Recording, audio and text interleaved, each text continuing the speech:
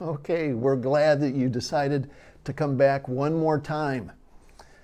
We looked last week at an overview of the tribulation, 6 key aspects that will characterize what happens during this period as God tells us about the future. What I want to do today is look at key people, the people of the book of Revelation. There are some groups and people that God really puts a spotlight on. And in chapter 7, we're going to see them.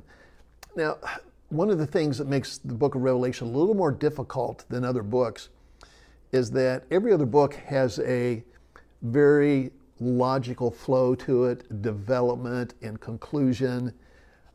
In the book of Revelation, what John sees, it kind of goes from one place to the other. He's in heaven. He sees things that happen on the earth, and we get that. But now in chapter 7, we stop. It's kind of like a parenthesis. You hit the pause button, and he just wants to introduce us to 2 groups of people that will be very important during this time. And even though they're very different groups, they are connected, and so we want to see them together. Turn to Revelation chapter 7. That's where we want to begin our study today. And my clock is set. That's frustrating too. Can't get through the material the way I'd like to, and I'm sure you're having wait moments. Don't quit yet, or stop here. But notice the first 3 verses. This is a pause. Heaven wants us to see a specific group of people. Chapter 7, verses 1, 2, and 3. And after these things, I saw 4 angels standing on the 4 corners of the earth, holding the 4 winds of the earth, that the wind should not blow on the earth, nor on the sea, nor on any tree. They want total calm here on the earth. Verse 2, and I saw another angel ascending from the east, having the seal of the living God, and he cried with a loud voice to the 4 angels to whom it was given to hurt the earth and the sea, saying to them, hurt not the earth. Don't hurt the earth, neither the sea nor the trees, until we have sealed the servants of our God in their forehead. Okay, let's stop and think about this particular group. Like chapter 6, we are told in this chapter very quickly that judgment is coming. Angels just still everything that take place. Just want everything to be calm for just a minute. That's what we see here. There's another angel that ascends that says very clearly, now don't do anything yet until we have protected or sealed the servants of God. Don't do anything yet. Wait just a minute. We've got some work to do here. But it still makes it very clear that heaven knows there are hard days coming to this earth. Hurt is coming to this earth. And that's what we're going to be looking at as we go through the book of Revelation. Wait just a minute. Before anything happens, it says that they are going to seal the servants of God. I like that phrase, the servants of God. Now remember, the church has been taken out of this world, but it doesn't mean that God is going to stop his work with men. God will have servants on earth during this period of time doing his work. God is going to do everything he can to help men and women come to Christ while there is time, because God knows there's not a lot of time yet, and what he does is incredible. But these servants are going to be serving him. It says that the angels are going to seal them in their forehead. In the New Testament, we understand from the culture as well as from scriptural teaching that sealing, this work of being sealed, refers to identification as well as protection. Identification as well as protection. These people are being sealed so that heaven will always know who they are and they will always protect these men. You remember, the world does not think much of God, as we saw from chapter 6 and the seal where so many had been killed. They hate that. These men will need heaven's protection, but they will be serving God. And as we look at them, we see that they must have a position of incredible significance to God's work on earth, because they are sealed. They are going to be protected. But this idea of being sealed is something that speaks to us now. The Bible tells us that as Christians, with our faith in Christ, we are sealed. And that when we trusted in Christ, we asked Him to become our Savior. It was the Holy Spirit that came into our life that brought us that new life. It brought us forgiveness, brought us a sense of God's closeness to us, Jesus' love.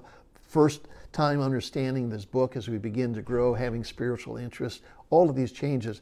The Spirit of God did that and continues to do that. Well, the Spirit of God that lives within us is our seal. And God, as He looks down upon this earth, as angels look upon men, they know exactly who belongs to God. And we'll never lose that. We are sealed, the Spirit of God, until the day of salvation. It means we'll never lose that. Ephesians tells us that. You walk down the road here in town, or walk down the street, or you're going into a store, people you pass, we can't tell who belongs to God and who doesn't just by looking on the outside. But the angels have no trouble. God has no trouble at all. We are marked. We are identified. It has to do with ownership. It's also a signal to Satan, keep your hands off, they belong to God. And he can't. So that's a wonderful thing.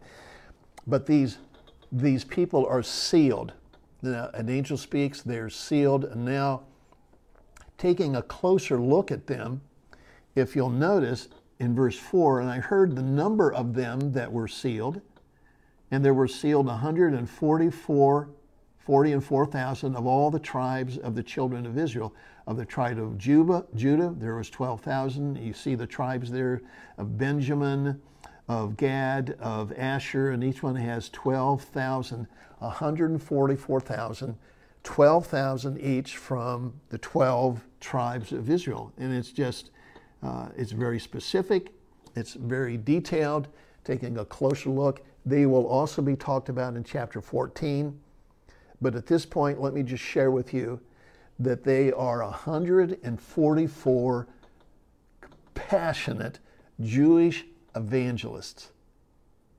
They're going to take the message of salvation in Christ and what God is doing during this time, and they're going to cover the world. The whole world is going to hear from these men and be impacted. One of the significant things is they're definitely Jewish. That's why I have these Jewish pictures up here. They are definitely Jewish because they're from the tribes. But today, Israel, for the most part, they have no idea which tribe they belong to. Some may because of families keeping things intact, but for the most part, the nation of Israel, their centers of population have been destroyed, their records have been destroyed, their temples have been destroyed, and since the time of Jerusalem, they've lost track of who they are. But God knows who they are, where they are, and there are going to be 144,000 men who are going to be raised by God to blitz this world for Christ. And again, God is good. He's doing everything He can to help people come to Christ while there is yet time. And this is one of the great things that He will do to reach out to men. And Jesus made a statement in the Gospels, only after the whole world heard the gospel will the Son of Man return.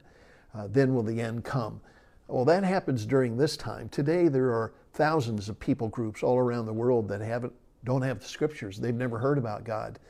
But during this period, in a short period of time, 144,000 people, these Jewish evangelists, are going to take the message of salvation to the world, and they will be successful.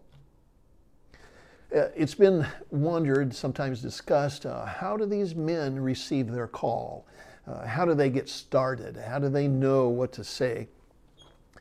All we have to surmise is going back to the Old Testament and to see how God called prophets. Or think about the time when the Savior appeared to the Apostle Paul on the road to Damascus and stopped him in his tracks and helped him to see the truth about Christ and commissioned him right there in the spot. There are those who believe that what's happened in the Old Testament and happened with Paul, is going to happen again. They believe that when the rapture takes place, that God will enable these men to see exactly what's happening, to hear exactly what's happening. They will receive their commission, and they will go to the world to explain to people what's happening, what's coming next. Because you remember, they will also have the book of Revelation. The Bible will still be here. So there are 144,000. That's a big group, but the world's a big place. And they will blitz the world for the Savior. Let's notice the second group. This is a group, 144,000 that are on the earth. But notice what happens next. Verse 9. This is our second group. After this I beheld, and lo, a great multitude, which no man could number, more people than could ever count, from all nations, kindreds, and people and tongues, stood before the throne and before the Lamb, clothed with white robes and palms in their hands, and cried with a loud voice, saying, Salvation to our God, which sit upon the throne, and unto the Lamb. And all the angels stood round about the throne and about the elders and four beasts, and fell down before the throne on their faces, and worshiped God, saying, Amen, blessing and glory and wisdom and thanksgiving and honor and power and might be unto our God forever and ever. You have this incredible worship scene. But John says, one of the elders, verse 13, said to him, what are these people who are clothed in white robes? Where'd they come from? And John says, remember, this is his vision, Sir, you know. And he said to me, these are they that came out of the great tribulation, have washed their robes and made them white in the blood of the Lamb. And they're being cared for as the chapter closes. Who are they? Who are these people? Where now the vision is in heaven. And this is the same group that was looked upon in chapter 5, this multitude, the souls of those that were killed for the word of God and for the testimony, saying, how long? They weren't complaining. They just wanted to know how this was all going to work out. Now we have another glimpse of the same group. And what we have here, we have a group of people from all over the earth. I think that's very clear because in verse 9 it says a multitude. There are just so many of them, you can't number them. But they come from all nations, kindreds, people. The word people is ethnos, ethnic group. Every ethnic group that's on this globe is represented here in this chapter. The next phrase, every tongue, every dialect. The whole world is represented in this massive, massive group. People from all over the world. And it's just an incredible sight that he sees. And in verse 10, they are celebrating salvation. Did you notice that? Salvation to our God, which sits upon the throne, and unto the Lamb. That's the Savior who died so that we could be saved. It is a celebration of salvation. That is one of the main themes through the book of Revelation and is one of the most important topics that people can talk about today. Salvation is God's work of making it possible for us to be forgiven of our sin, to gain acceptance with God that Adam and Eve lost in the beginning. To be salvation is gaining a reuniting of our lives with God in heaven. Adam and Eve lost that too in the garden when they sinned. Salvation is God's greatest work. That's been his only work that he's been focused on since the beginning of time. And in heaven, when people celebrate, the thing they celebrate is salvation. You should be thankful for your salvation. First of all, I hope there's a definite time in your life when you know that your soul was committed to Christ, that you understand that he came to die for you, to be your Savior, and that you put yourself in the Savior's hands to make sure that not only you could be cared for now, but forever, and that heaven would one day be your home. I hope you've done that. If you haven't, you really need to nail that down. The most important decision that anyone could ever make is whether or not they will believe in Christ for their salvation. And these people from all over the world are celebrating and rejoicing the fact that they did. Now put this chapter together. Here are people, 144,000, who are serving God. They're doing the right things. They are telling the world what the world needs to hear. This other group that we see in heaven, even though they've been killed, they have believed that message. It tells us that the ministry of 144,000 is effective. They were successful. They did, in fact, reach the world. There are people from all over the world who are glad to place their faith and trust in Christ for salvation, but they've had to pay a price for it. When it says here, if you'll notice, that they have washed their robes and made them white in the blood of the Lamb. The Savior died on the cross to be faithful to gain salvation. These people are so committed to Christ, and they understand exactly what's being presented to them during this last chapter of human life here before Christ returns. They want to be safe with God. The judgments will have an effect to wake people up, to help them to think about their souls. People who are dying because of their love for Christ, even knowing that they're going to die, it just sends shockwaves through people so that they will understand this is something that they need to come to grips with. And it's just a wonderful thing to know that during this very difficult time, God is doing everything he can to bring people to Christ. And multitudes will understand what's going on because of the ministry of these 144 evangelists. And they will respond. And that would be so wonderful. When it talks about they are before the throne of God and serve him night and day in his temple, he that sat upon the throne shall dwell among them.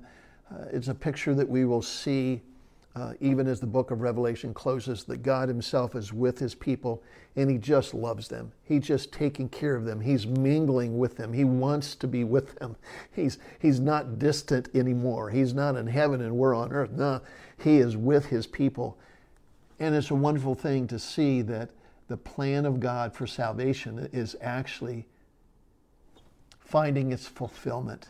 People are at home in heaven. They are at rest in heaven. And they're so glad for that. It refers to them as being arrayed in white robes. We see this in chapter 4, the 24 elders, they have white robes. We see it in chapter 6. I saw under the altar the souls of them that were slain for the word of God. White robes, it says, were given unto them. We see the robes here again. The robes refer to, it's the reminder that people can have acceptance with God. They are fit to be in God's presence. But fitness for God comes through the cross. Christ died so that people could have a way of salvation, the only way, because there wasn't any other way. There's nothing that we can do to cleanse ourselves from sin. There's nothing that we can do.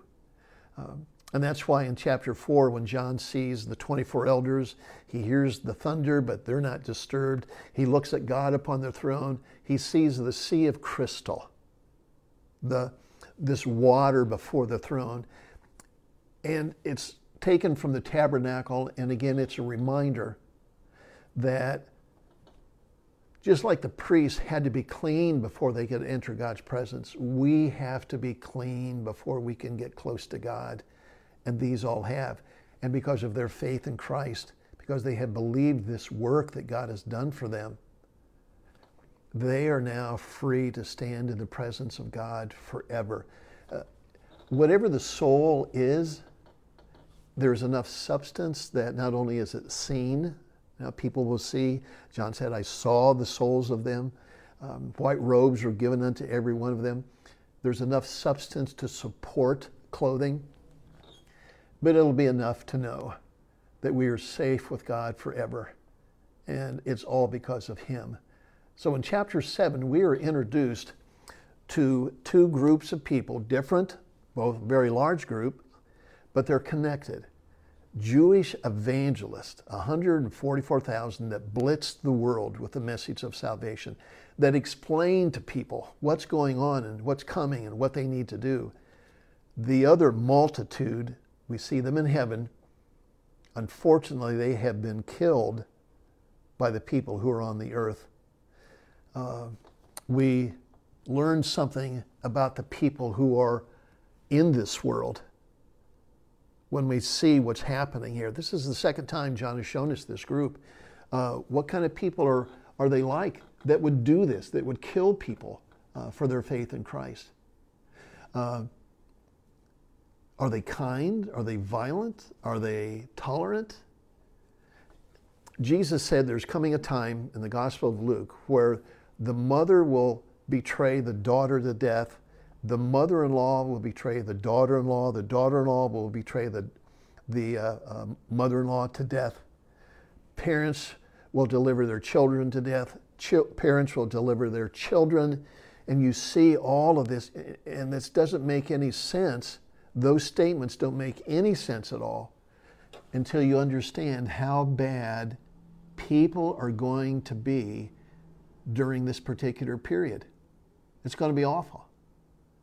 But people will still come to Christ, and because of that, be safe with God forever. And the chapter closes by giving us a description of how wonderful God cares for them, how wonderfully Jesus cares for them. Okay, that's the end of chapter 7. You doing okay with this? I hope I'm not giving you more questions than what I'm trying to answer. But I'm hoping that the book of Revelation now begins to make some sense. Chapters 1, the great unveiling. We need to see the Lord in his majesty. He's coming back in power, in great glory. And when he returns, it will not be the gentle Savior that we saw in the gospel. It will be the sovereign Son of God who's coming back to take control. We see in chapter 4 the rapture. There's coming a time when the people of God here now will be lifted off of this earth into the presence of God. It'll be the beginning of their eternal lives. We see chapter 5 where the Savior takes control. He takes the deed, the title to the earth, and all of heaven rejoices. In chapter 6, there's an overview. We're introduced to the key concepts, the key aspects that will characterize this particular time. And now we're beginning to see key people who will serve God, people who will believe God during this time. And as we move into the next lesson, we will move away from the people who are right with God, and we'll look at the people who are leading the world in rebellion against God, who are responsible for all of these deaths and all of this persecution. That's what we'll see next week. Thanks for being with us. I hope you're doing okay with this book and with our approach. Again, I'm sorry we're limited, but we need to do this. So that's the end of this session.